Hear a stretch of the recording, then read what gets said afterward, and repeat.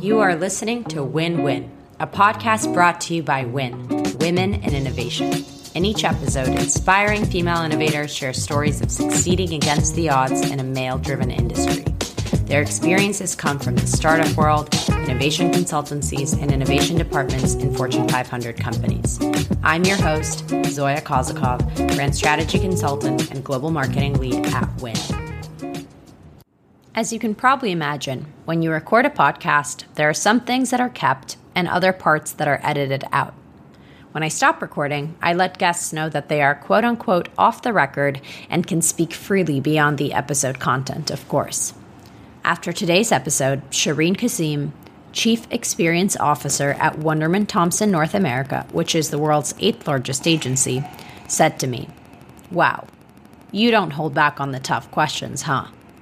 And while it was said off the record, I think it's really important to highlight that today's episode and Shireen's role is filled with ethical and moral dilemmas as she advises and creates experiences for the world's most prominent and consumer-reaching brands.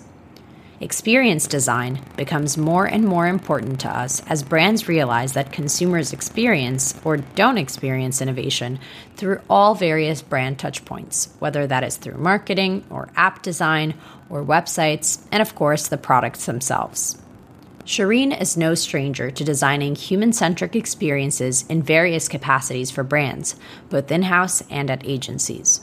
Through her 20-plus year career, Shireen has built, scaled, and led high-impact, multifaceted teams for Fortune 500 companies, agencies, foundations, and startups.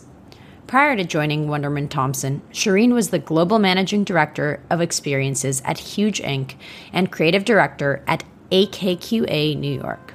She has also held leadership positions at Electronic Arts, Friendster, and Walmart.com. Shireen's cutting-edge work has earned her many accolades over the years at Tier 1 award shows. She's a frequent speaker at industry events and has taught at leading colleges such as California College of Arts and the Academy of Art in San Francisco. Passionate about protecting human interests, Shireen is an advisor to the ethics think tank All Tech is Human and discusses how important this aspect of experience design really is today in this episode.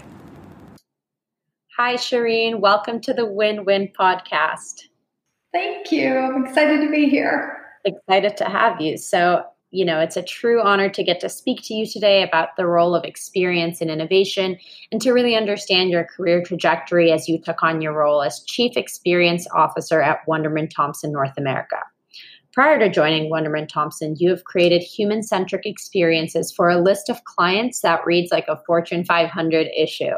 EA, Google, LG, Walmart, and even the Obama Presidential Center Museum. What was it like to work on retail apps and experiences for Walmart.com in early 2000s at a time where none of these words were normalized? I mean, it's so good that you're pointing that out because that was exactly the big challenge that we had. And back then, I was still a designer. I was on the visual design side of things. And Walmart in 2001 was way ahead of their time. Amazon was barely a blip on the radar for us. And we had the challenge of getting to the retail groups to understand how important digital was. We were trying to explain what digital integration was, though honestly, we didn't know. So we were figuring it out as we went. So that was definitely a challenge. And then, of course, we had to figure out how to do research in the retail environment for digital things when this is a group of people that didn't really interact with anything like that. At the time, I think gift registries were the only digital installation that existed in some stores. There were no best practices. There was no consistency. Even if you went for ATM, so from one Bank of America in one corner to another, you would have different interfaces. Some would be solely digital, some would be a mix of digital and physical buttons. So we really were trying to figure things out as we went. It was a tiny team, and we're still close today. Incredible. And then you went on to a bunch of different companies in between, of course, one of which is Electronic Arts. And there you were Director of Design and User Experience. So I'd love to hear more about that role and specifically about how working in the gaming industry now affects your views on UX and experience as a whole and just this idea of gamification. It's an interesting group, EA. When they approached me, it was actually for their commerce division. So they had an idea about doing micro content in a downloadable app. So if you think about iTunes for games back then, that's basically what we were trying to do, give you the ability to download a sword or a shield for your game. And again, we're talking about something that was a little bit too early. But we went on our merry way and tried to put this thing together. What was interesting was they didn't really understand a lot about user experience. So in fact, they were creating user interfaces, but they weren't really thinking about it. It wasn't until a woman reached out to me, a very young designer reached out to me from the Sims team. And she said, listen, I'm a UI designer, and I'm wondering if you could help me figure out how to do something. And I said, okay. And so I reached across the aisle, and we sat down together and worked out what UX could look like for part of the Sims game, which was pretty great. Slowly, that opened up the door to more games. I ended up doing some work for Battlefield as well, which was pretty great. They were out of Sweden, I believe. And I have to tell you, it's some of the most complicated experiences is working on games. The flows are unbelievable, especially for those MMOs, but really exciting and always really fun to work on. Plus, you have to learn how to play the game, which is always good as part of the homework.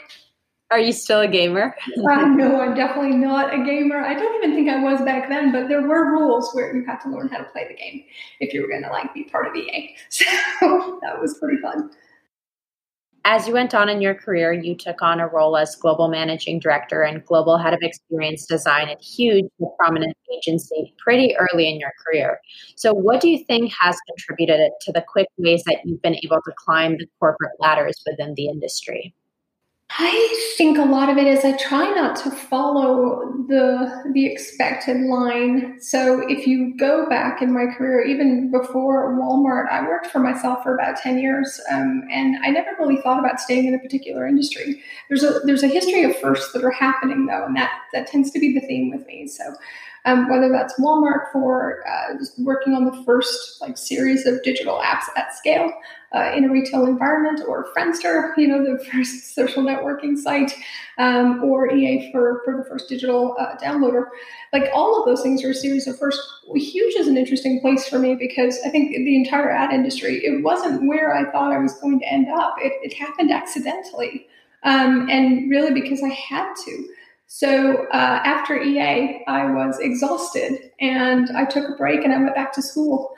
And during those 2 years, while I was working with my hands, trying to figure out how to play with sensors and do some stuff around wearables, the smartphone revolution took off. iPhone was released, and so what that meant was so were all the apps, and I missed it completely because I was in school. So when I came out, there were no jobs in wearables, and my portfolio was terrible.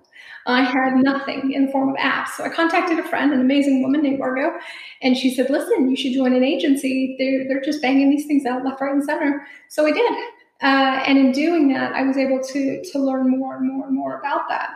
What I found, though, once I got into the agency world was that the variety that they have there, the speed at which they work, and the access that you have to all the different types of thinkers is actually pretty remarkable and something that you don't always find so easily in some of the siloed client organizations.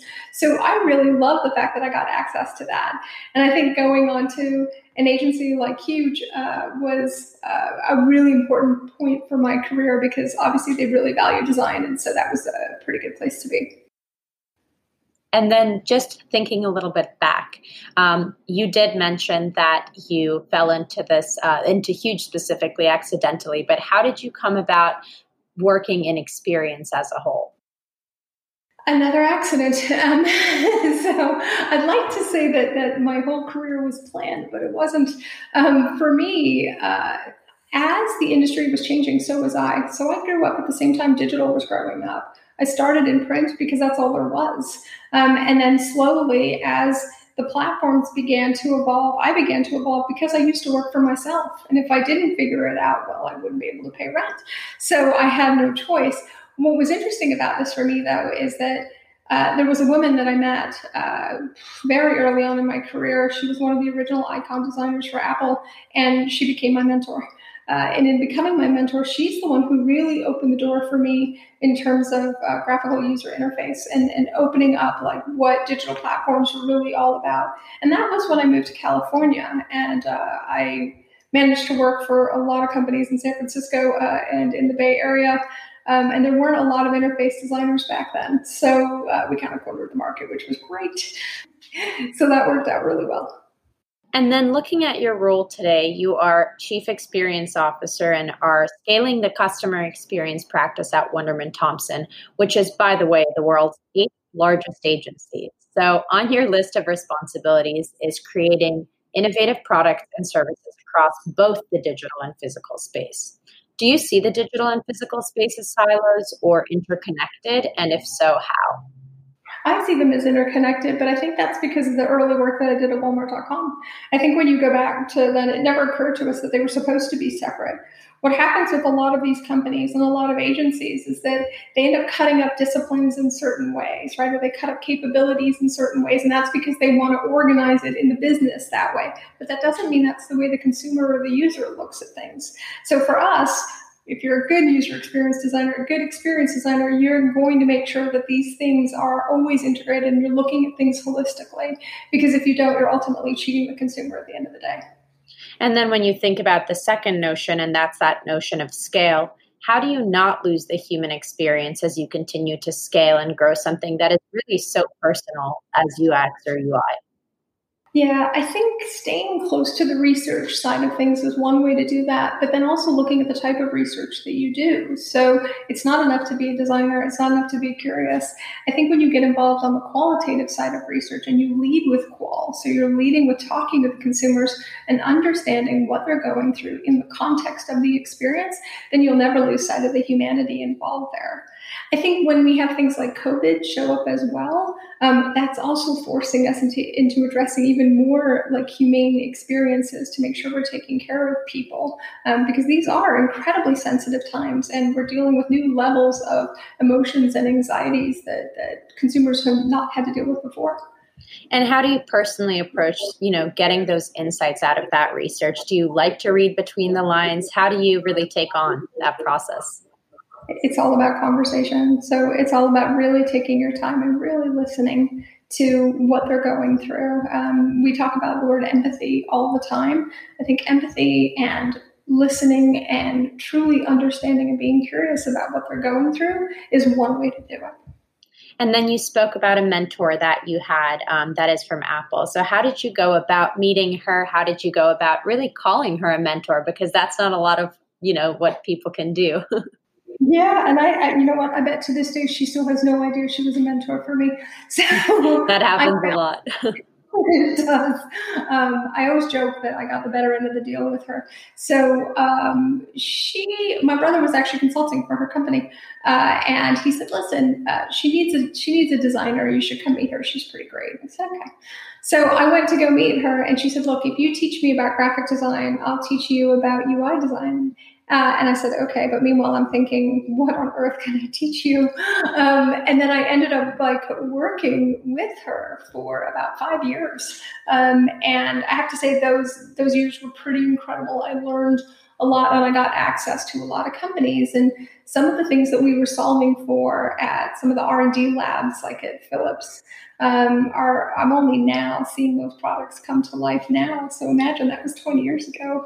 So to see things come to life now is pretty great. Yeah. And then talking about the way that this conversation has evolved, when you look at the lots of different documentaries and books that have come out in recent years, they discuss the danger of creating digital experiences that are perhaps too effective. I'm, of course, referring to things like The Social Dilemma and books such as Weapons of Mass Destruction. You advise All Tech is Human, which is a think tank that focuses on creating ethical technological experiences. So how do you personally balance, this idea of ethics and then creating products and experiences that draw in audiences? I mean, in all honesty, I think some of us who've been doing this for a very long time do carry some weight on us, perhaps a little bit of guilt. Things that are addressed in personalization or called targeting are things that we created really with the best of intentions. And then when you see things evolve in certain ways, it's difficult to understand how it got so far away from us. I think me working with All Tech is Human is my way of giving back and helping people understand how to be more responsible and create more humane experiences, because that's really what we're trying to do now. I don't think we ever want to block anybody from doing something that they want to do, whether that's the company or the individual. But I do think we want to provide some parameters on what that should look like. And of course, if you ask me, I believe in choice over anything. I like explicit choices more than force feeding somebody a decision. Could you extrapolate on that? Well, I think a lot of times, like we'll look at behaviors. I think so much of what we do is based on like how a user is using a particular product or service, and then we try to quote personalize it. It's a funny little word, personalization, because I think if we're not very careful with that, you can ultimately start manipulating behavior and changing that into ways that perhaps the user doesn't even expect it. I think The Social Dilemma did a really good job pointing that out, actually. So I think that's something that we should all be very, very wary of. The good news is I think a lot of us, I've yet to have a user experience designer or an experience designer tell me that they're not interested in ethics. So I think that says a lot about the direction that we're going in. If you truly are human-centered, if you truly care about the user, then you're going to care about ethics and making sure we're taking care of the user at every step of the way. And then when you think about smaller companies that perhaps don't have the resources or in general maybe aren't putting these issues at the forefront of their work, how do you think that they can innovate using experience? And then what would you say to them is the value of experience for those without the scale?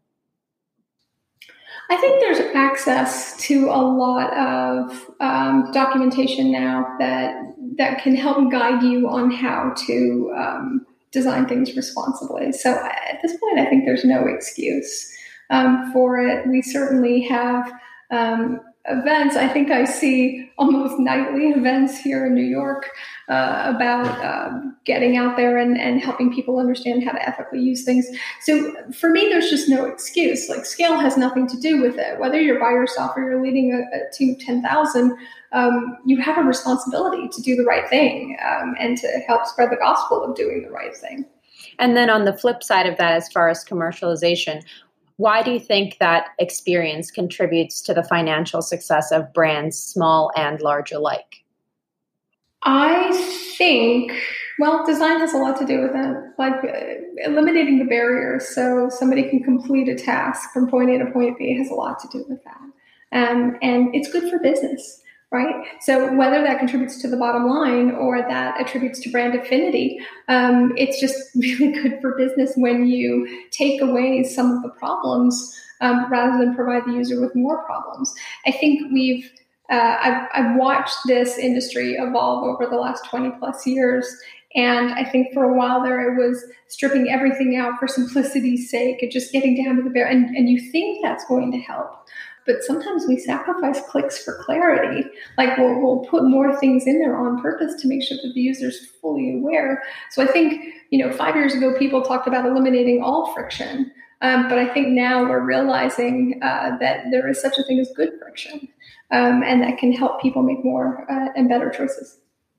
Data is, of course, a tool that is been generally discussed so much, but a tool that can be very helpful in designing some of the best experiences. But of course, there are ethical questions there and other questions otherwise. What is your stance on this? How would you advise a company? And what are your general thoughts around that?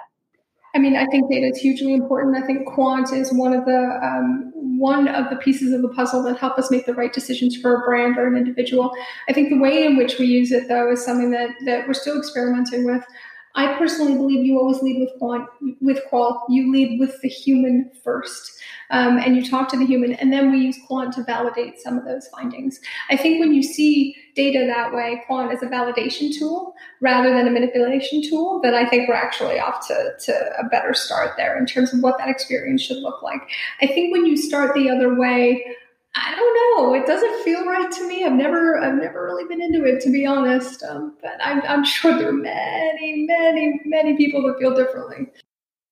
And then looking at your role at Wunderman Thompson, you've been at the company for about a year and a half. How did this incredible leadership opportunity come about, and what's it been like? Oh boy, like so many other things in my life, by accident. Wunderman Thompson contacted me because they needed a freelancer, and at the time I was freelancing. And they said, "Hey, we need a freelancer for Volkswagen," and I was like, "Okay." So I went in there and I met with Joe Crump, who is the CEO of the New York office. And Joe's a very quiet guy, but then he stood up at the whiteboard and he starts sketching this thing out. I'm thinking, what's this guy doing? And he sketches these pillars, and there's a marketing advertising pillar and a product service pillar and a data pillar. And then on top, he wrote, he left it blank. And he said, "What do you think this thing is on top?" And I said, "I think that's the experience that's running everything." And he goes, "And what would that role be?" And I said, "That'd be CXO as far as I'm concerned." He's like, "Great." And then that was pretty much the end of the discussion. And I sat there. And so then we had a little laugh. And then he starts walking me to the door. And the whole time I'm thinking, okay, but is there freelance? Like, I really, really need some freelance. And so I went away and got a call from the recruiter and said, "So what did you think of that meeting?" And I said, "Look, it was really interesting. It sounds like they're trying to build something new. And I'm interested in seeing what that's like." So I got pulled into it, and initially to head up the New York office, and then recently got promoted to North America. They have a pretty small team overall, but we've been scaling rapidly, which has been great. So it's nice to bring all the learnings that I've had in an effort to build something really interesting. Huge congratulations. Of course, the work that you're doing is incredible, but I don't have to tell you that. I did want to ask, what have been some barriers along the way? I'm sure you faced them as a woman and in other capacities too. There are some barriers for sure. And in all honesty, I think it depends which industry we're talking about. I think in the early years where I spent in San Francisco and working in the Valley, I didn't come into any, I never felt it. If it was there, I certainly didn't feel it. At the time, it always felt like a meritocracy to me. So that they were very quick to pretty much ask you if you were smart or not smart. And if you weren't smart, you were shown the door. And so that was pretty much the first check. Later at other companies, I saw it differently. So at EA, I definitely felt that gender was an issue there. There were so few of us. There was a woman who hired me there, though. And consistently, even at some of the male-dominated companies that I've worked at, most of my bosses have been women, which has been sort of by design. I think I prefer that. And that part's been good. And so how did you experience that, like you mentioned, at EA? So when you say you felt it, what does that mean? There were a lot of closed-door meetings. There were meetings that, like, even as a director level, that you weren't invited to. And so that can be pretty problematic to have people talk about things that you're working on and you're not part of that meeting. But my partner in crime there, the woman that hired me, she is just as forward as I am. We certainly had no problem kicking down those doors when we could find the door to kick down to find out what was going on with that meeting and what we could do to affect change there. So it was not easy. I won't pretend that it was easy, but I'm glad I did it. And I'm glad I saw it firsthand because it was the first time I really saw it. And then how did you use that experience for the rest of your career? What are some ways that you've battled, gender equality and just, getting a seat at the table? I think with that one, having a partner in crime there really helped. And I don't know what the official word for that is. I don't know if that's ally now or what that is. But I think when you have somebody with you, you are braver in numbers there, and you have a sanity check, and you have somebody to discuss, like, what's your plan of attack going to be in terms of taking this thing on. That's what that taught me. So that when I moved on to other companies and other industries, to find those different people. If you needed to get something across and for some reason you felt like you weren't getting there, that was really helpful. For those that don't know, you are on LinkedIn, and I'm sure you get a ton of requests for recruitment and other opportunities. However, and I will read it out for our listeners, your bio states, "Thanks for visiting my profile. Our industry could certainly use some new perspective. If you're here for recruiting purposes, please check out the great talent at 28blacks.com, Blacks Who Design, creativewomenofcolor.com, and some others." So What value have you seen in sharing new perspectives in the space, and how has your own experience affected the way you now advocate for others? Well, I had a blind spot, and I try to be really honest about this. I was born in the Caribbean, and in a country that was at the time had a black prime minister. And I always joke that it never occurred to me that you couldn't be a leader and a person of color because that's what I was born into. So I just assumed you could be. It took me a while to realize that when you grow up seeing something like that, it seems normal, and when you don't, then it's not normal. And so it sounds so silly to say it out loud now, but I'm on my own journey as I try and understand what other folks have seen here. I think for me, we have responsibilities, and I do strongly believe that regardless of what level you're at, you have a responsibility to speak up for those around you. You can't be an experienced designer like myself and say you're all about the human and being human centric, and then forget about the organization side of things where you also have to be human centric. That note that I put in my profile is for something called Link It Black, and I think it's linkit.black. That was done by a Wonderman Thompson employee, a guy named VB, and we were so proud of him. It was a cross-agency collective that created this idea, and I think it's a terrific one. And I think if that's one small thing that we can do to get people to see that we need to make change in this industry, then that's what we do. I love that. We are always looking to help other women grow that tune into this podcast and otherwise as a part of WIN Women in Innovation. Are there any resources, books, or even other podcasts that you would like to share or have inspired you in the past and present? Honestly, I've been surrounded by so many incredible women my whole life. I tend to look to them more than anything else. I would say that the book's amazing, podcasts amazing, all these things are amazing. You've got to find like-minded people or somebody that can help you and listen to you and help guide you through this. And big bonus if they're a woman, but they don't always have to be. I've also had some pretty incredible male bosses as well that have looked out for me and taken care of me. And I love that. And I hope I give that back as well. So I know it's not exactly the answer because it's not really a resource answer. Having a community of women around you, of which I do for decades now, has been enormously helpful. So when I think back at Walmart, there was a woman there that I sat next to. She's still my closest confidant today in all things professional. We grew up together professionally, and so consequently we swap stories and strategies all the time. So before I let you go, I would love to ask you an innovation question.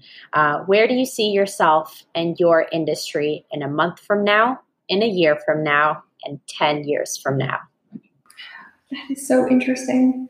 So the 1 month is obviously the easiest one. Okay, we're still going to be in the middle of this COVID thing and adapting constantly, which I weirdly love because I think that this adaptation makes us better designers in the long run. It helps us be prepared for almost anything. A year from now, I'd like to see even more focus on the users. And more focus on the human experience. And then 10 years from now, oh boy, like who knows, like jetpacks and cloaking devices. And I'm not even sure what that looks like 10 years from now.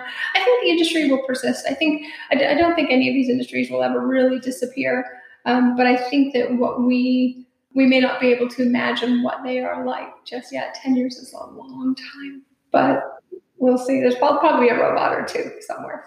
And then a kind of a sub question about, what is some innovation that you are inspired by within the experience industry, whether that is in your periphery or in the work that Wonderman Thompson is doing? I would say the biggest surprising thing that I've seen is my own attitude towards VR. So I've never been a huge fan of VR, and I have a husband that does this for a living, and I just never really saw a great use case for it. And then COVID hit.